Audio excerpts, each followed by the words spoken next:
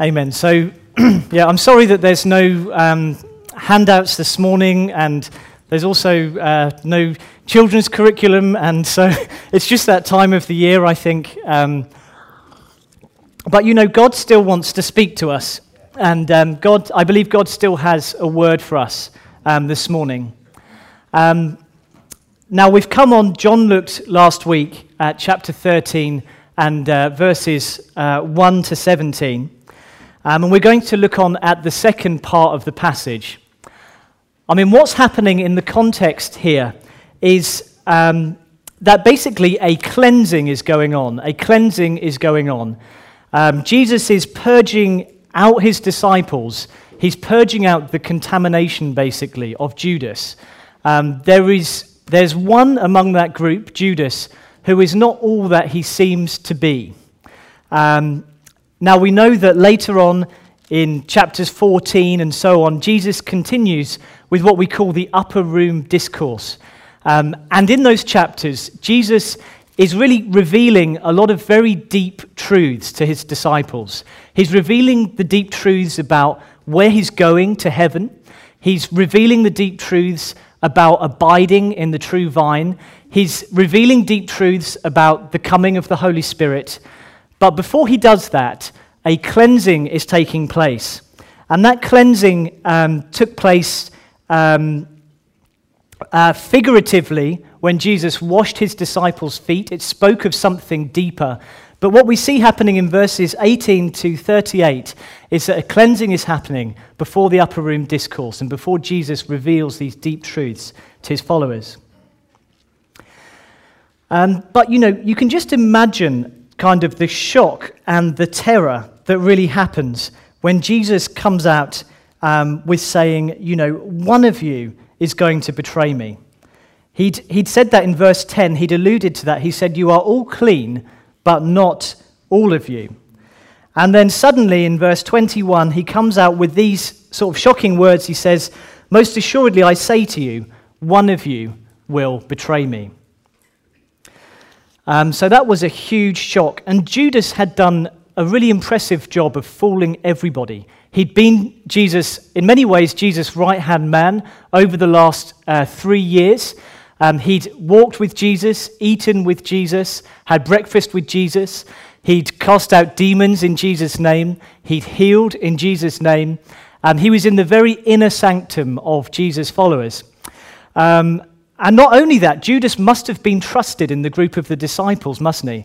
Because if you trust someone, then if you didn't trust someone, you wouldn't give them the job of treasurer, would you? So, Paul and I do the church counting between us, so hopefully that means that people generally trust us. But certainly you wouldn't give someone the job of counting the money if you didn't trust them. So Judas, everyone was shocked that this had happened with Judas. So really, what we're talking about today is the pain of betrayal. The pain of betrayal, how it feels to be betrayed, and what the implications of that are. But what I really want to talk about, and what I think that the Lord has led me to speak to you about more than the pain of betrayal this morning, is about the love of Jesus, about a love that conquers despite the pain of betrayal. Despite the blackness of the night that Judas' betrayal kind of created, what we see Jesus' love blazing through it all. And as we see the love of Christ, then I pray that that's going to impact us this morning. So I've got 5 points to share with you this morning about the love of Jesus, but we're just going to consider that briefly. Now, the first point on the screen before us is that the love that Jesus shows us is a love that conquers the pain of betrayal. His love is a love that conquers the pain of betrayal. I don't know whether any of you have been betrayed in the past. I suspect that we've all been betrayed and betrayed other people, because that's the nature of human existence, isn't it? We are both perpetrators of sin, and we are also victims of sin. But an act of betrayal by your friends, by your family, by your spouse, it has the potential not only to damage your life, to impede your life, but it has the potential to actually destroy life as you know it. Betrayal can be that painful. If you think about unfaithfulness within a marriage, you think about the ramifications that may have.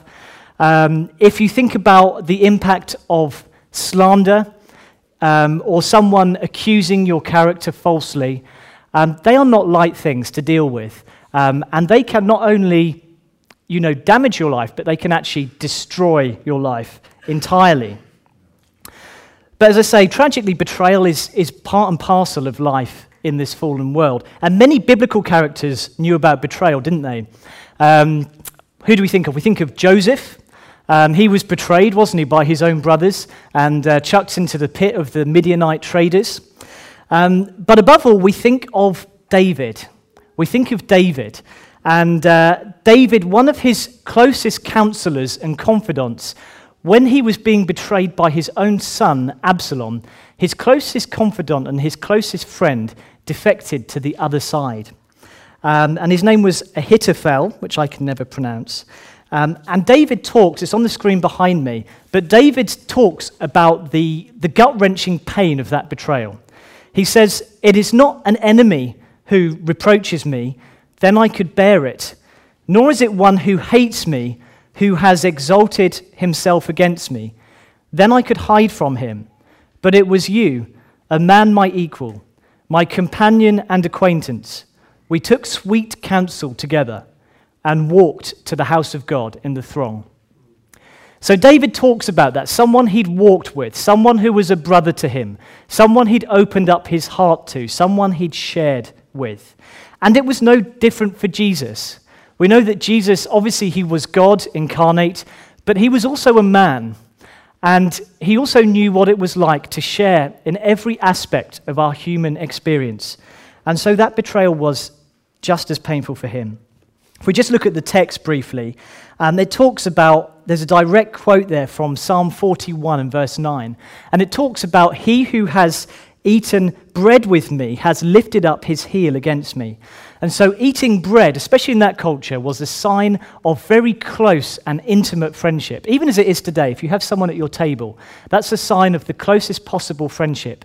And yet this person turned against him. And then he says, "has lifted up his heel against me."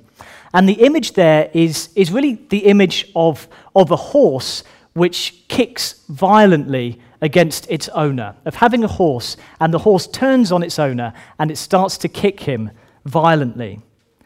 So Jesus poured into Judas. He'd been pouring into Judas for 3 years, only to have Judas throw it back in his face, to premeditatedly go behind Jesus' back and sell him for 30 pieces of silver. Now, in verse 21, we read that Jesus was troubled in spirit. Now, that's a fascinating word in the Greek. That word troubled in spirit is the word tarasso, and it means to be deeply disturbed, to be gut-wrenchingly in pain, basically. And that word is used of Jesus only a few other times in the Bible. One of the times was when Jesus weeps at Lazarus' death, if you remember. And another time is in John 12:27, when Jesus contemplates his own death, and he said, "Now my soul is troubled."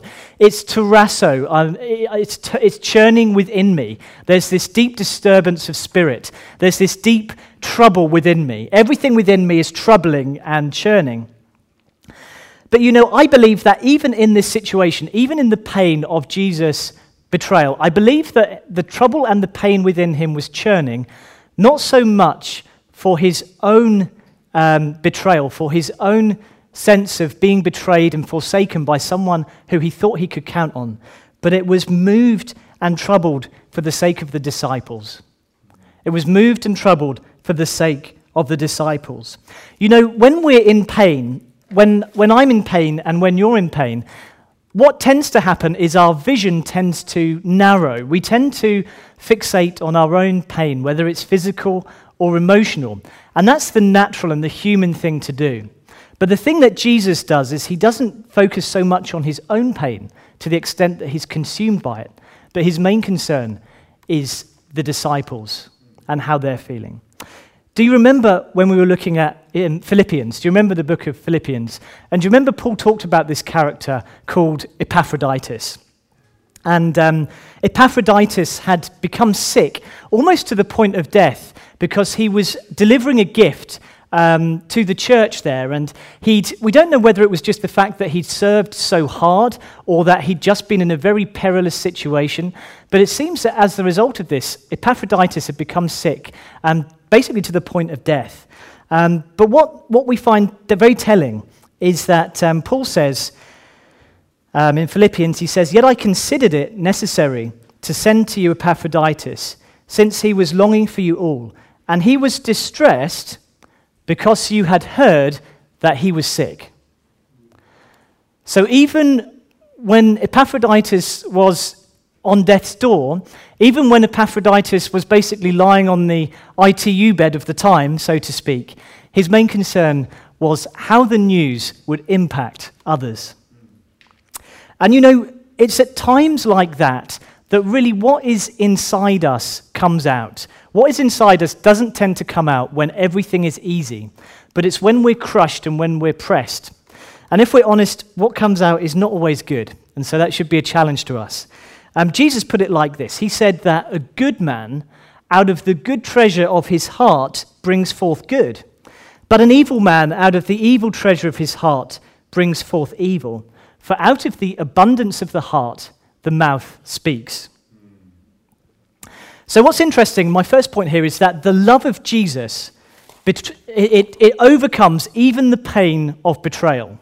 Because even when he's betrayed, his love conquers. How many times a day do we betray Jesus? How many times a day do you and I betray Jesus? How often are we in the office or at work and we just kind of hang our heads in shame because we don't want to be associated with, one of those crazy Bible bashers?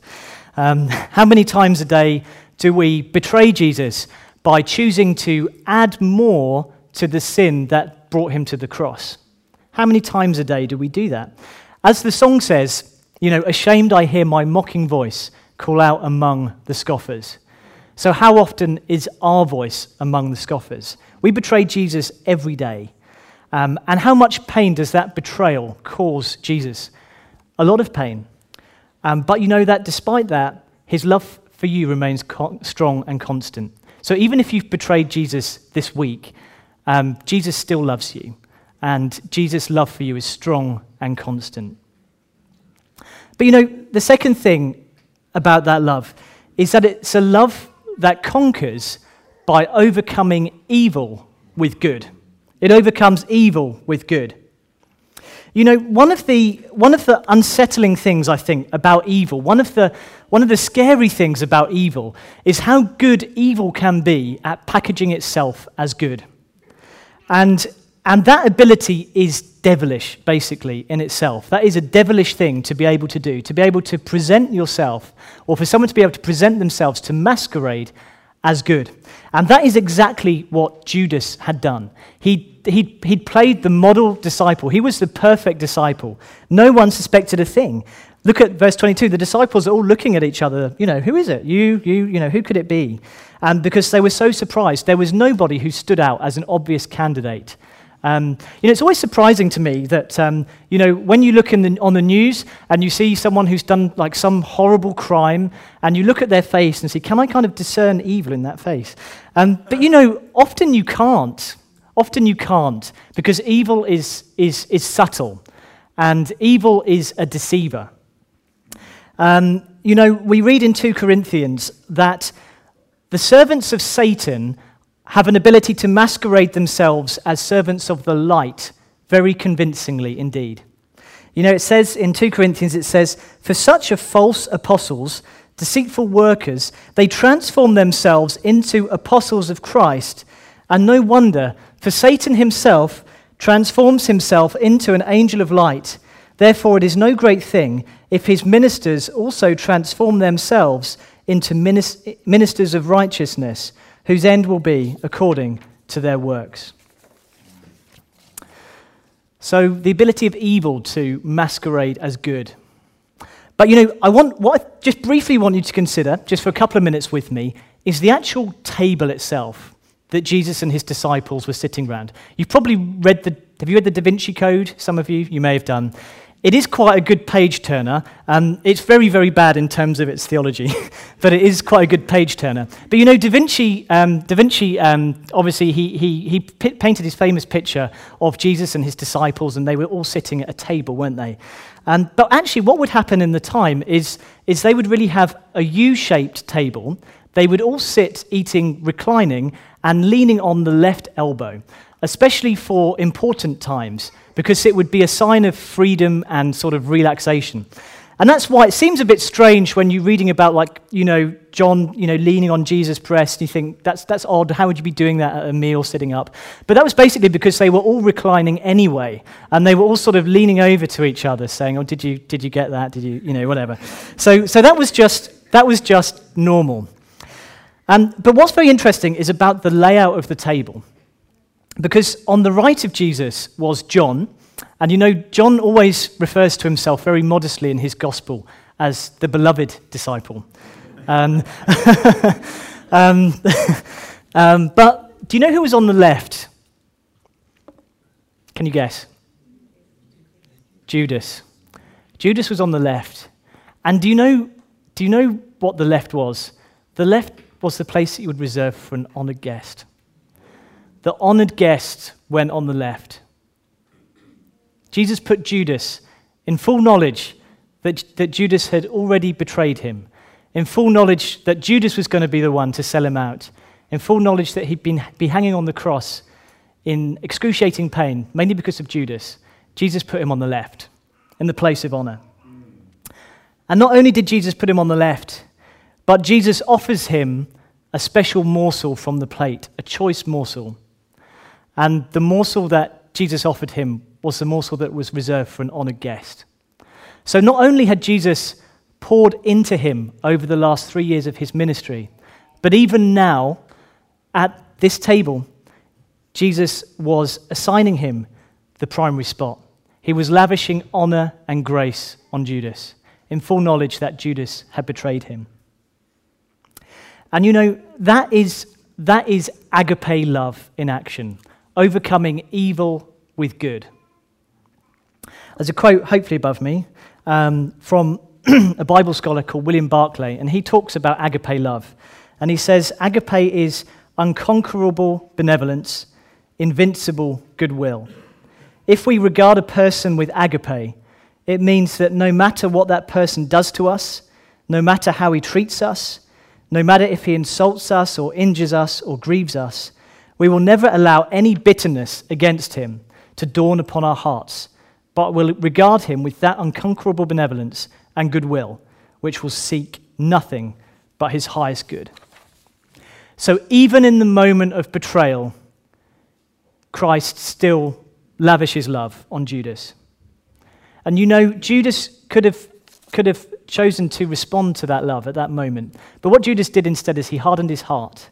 And at the instant he hardened his heart, he went to a place of no return, and Satan entered him immediately at that point, and he became a tool in Satan's hand.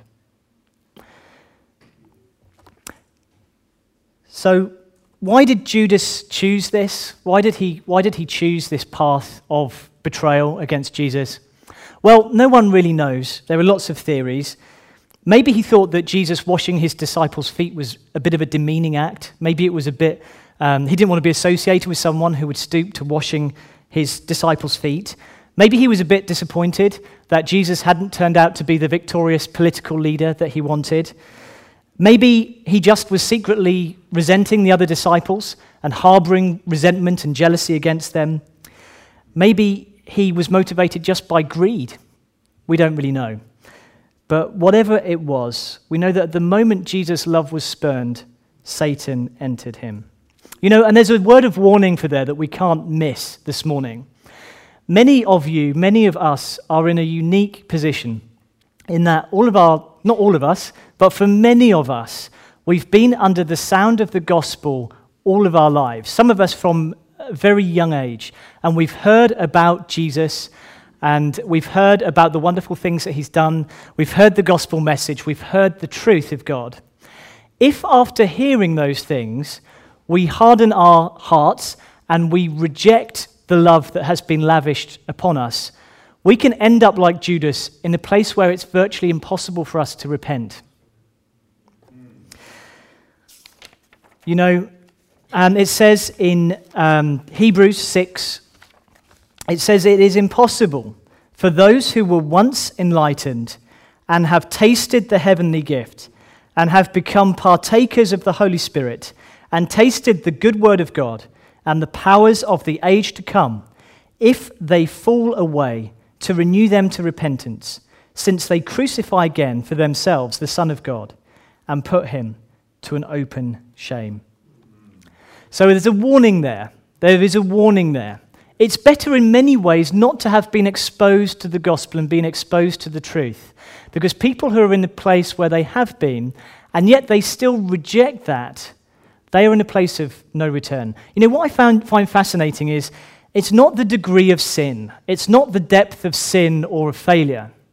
Because Peter denied Jesus. You can't get much worse than that. Peter denied Jesus, not for very much, to be honest. Despite him saying, "I'll die for Jesus, I'll face any kind of persecution for Jesus," Peter denied Jesus and sold out Jesus just because of some mild social pressure, just because he didn't want to be embarrassed in the courtyard.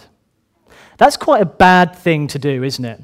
In many ways, that's not much different to what Judas did.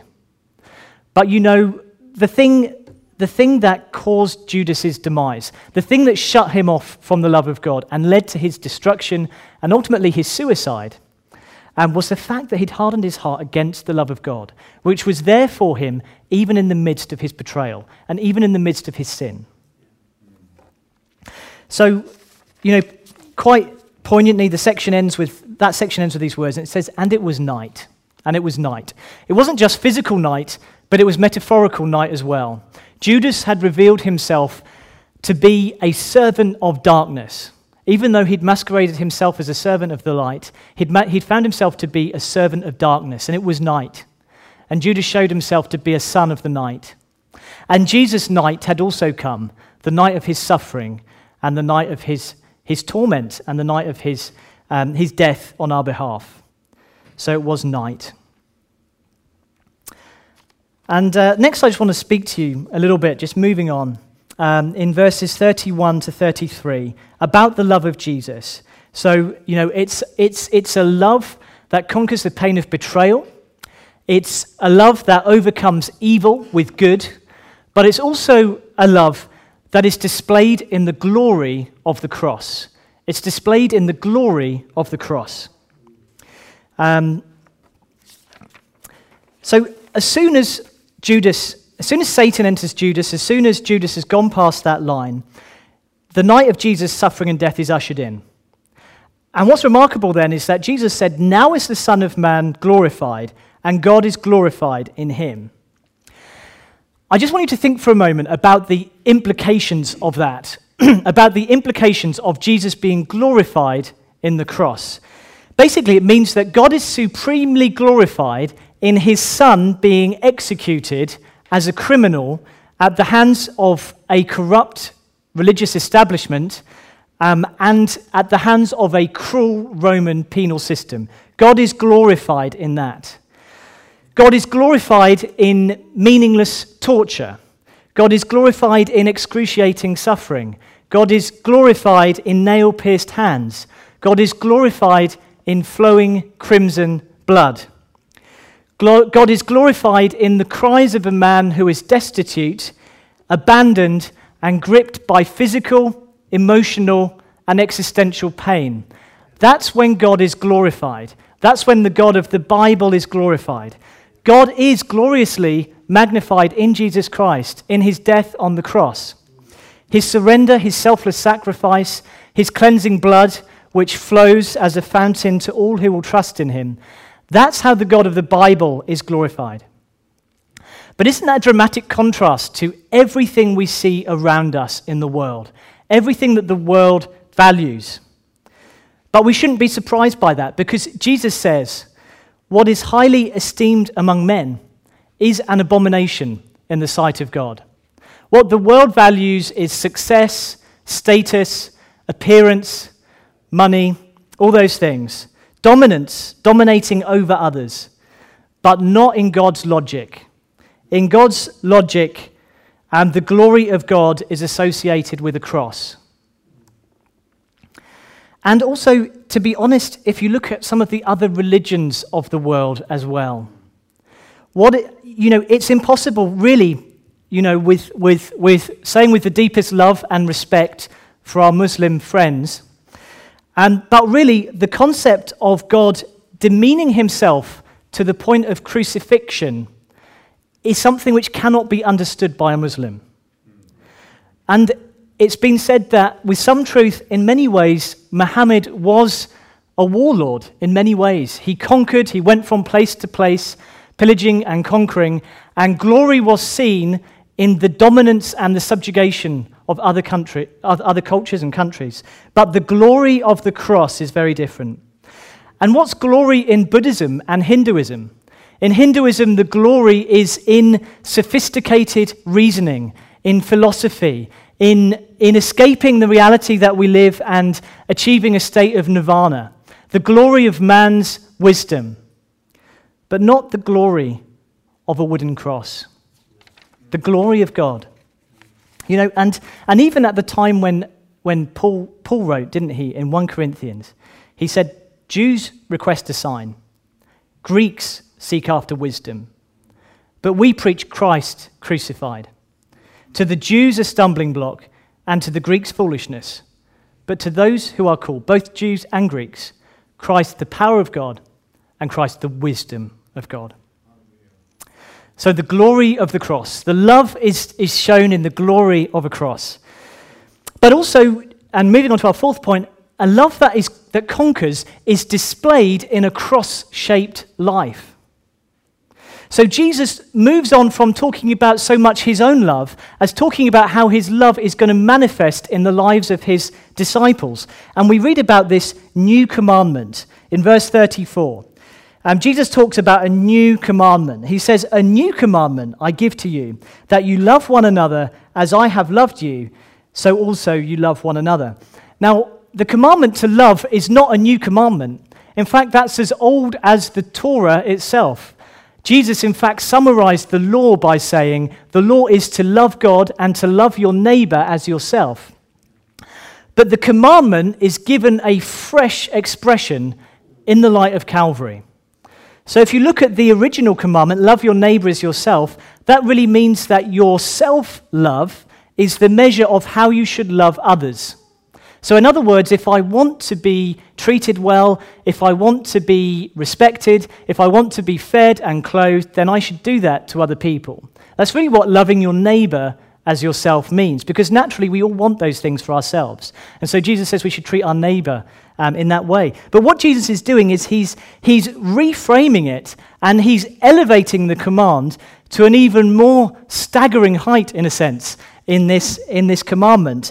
And he's saying that instead of our self-love being the measure of how we are to love others, instead of that being the standard is now that we are to love others in the way in which he has loved us, which arguably is even more than some of us love ourselves. The love of Jesus is an all-surpassing love. And that now is the standard that we are called to. That's the standard that took him to the cross. We don't often think of love as an evangelistic strategy. Sometimes we kind of wrestle, we think, what can we actually do? It's so difficult, to be honest. I really struggle with this, to sometimes know, well, what can we do?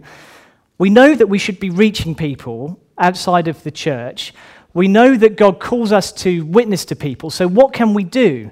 And sometimes I think, well, maybe, we try the street outreach, and, that's great, it's a good time, but it's not necessarily bringing in huge hordes, or is it door-to-door evangelism? That has its place as well, and Craig's doing a wonderful ministry with that.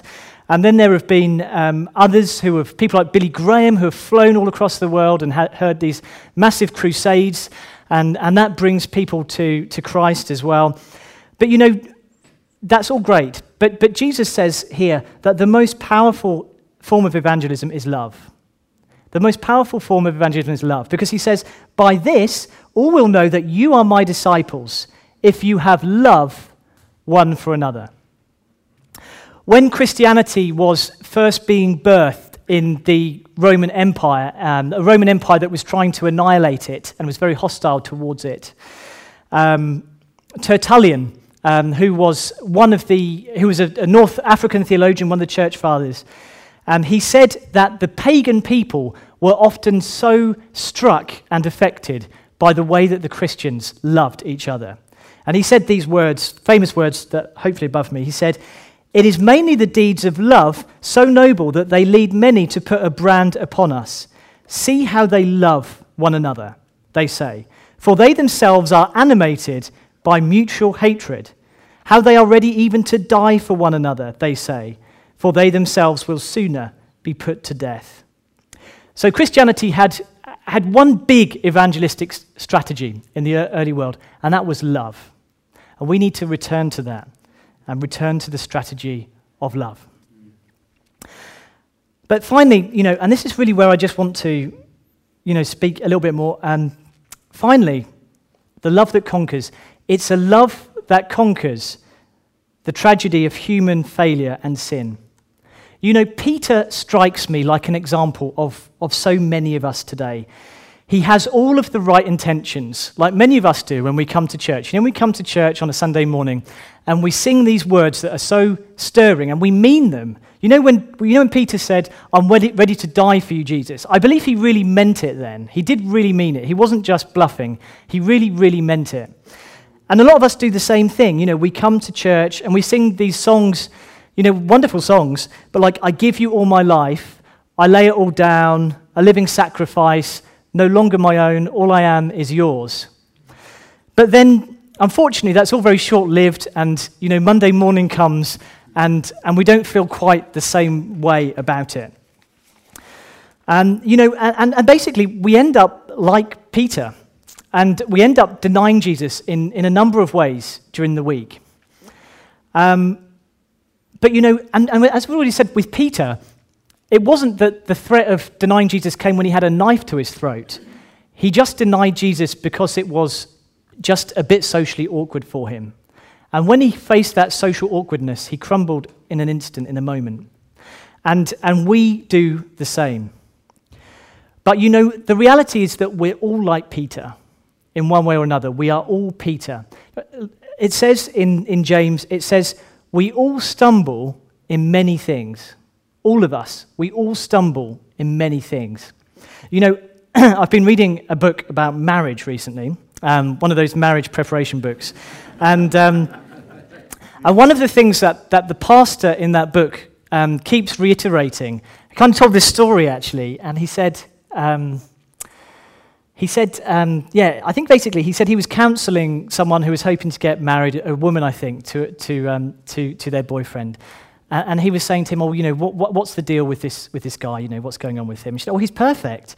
He doesn't have any problems at all. He's absolutely perfect. And he said to him, what you need to do before you get married is you need to work out what that person's weaknesses are, because he will have weaknesses. And he quoted this scripture, and he said in James, he said, we all stumble in many things.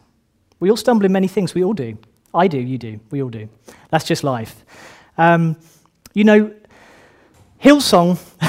cannot always be regarded as necessarily an authority on matters of theology. But, I think in this one phrase, they've really hit the nail on the head.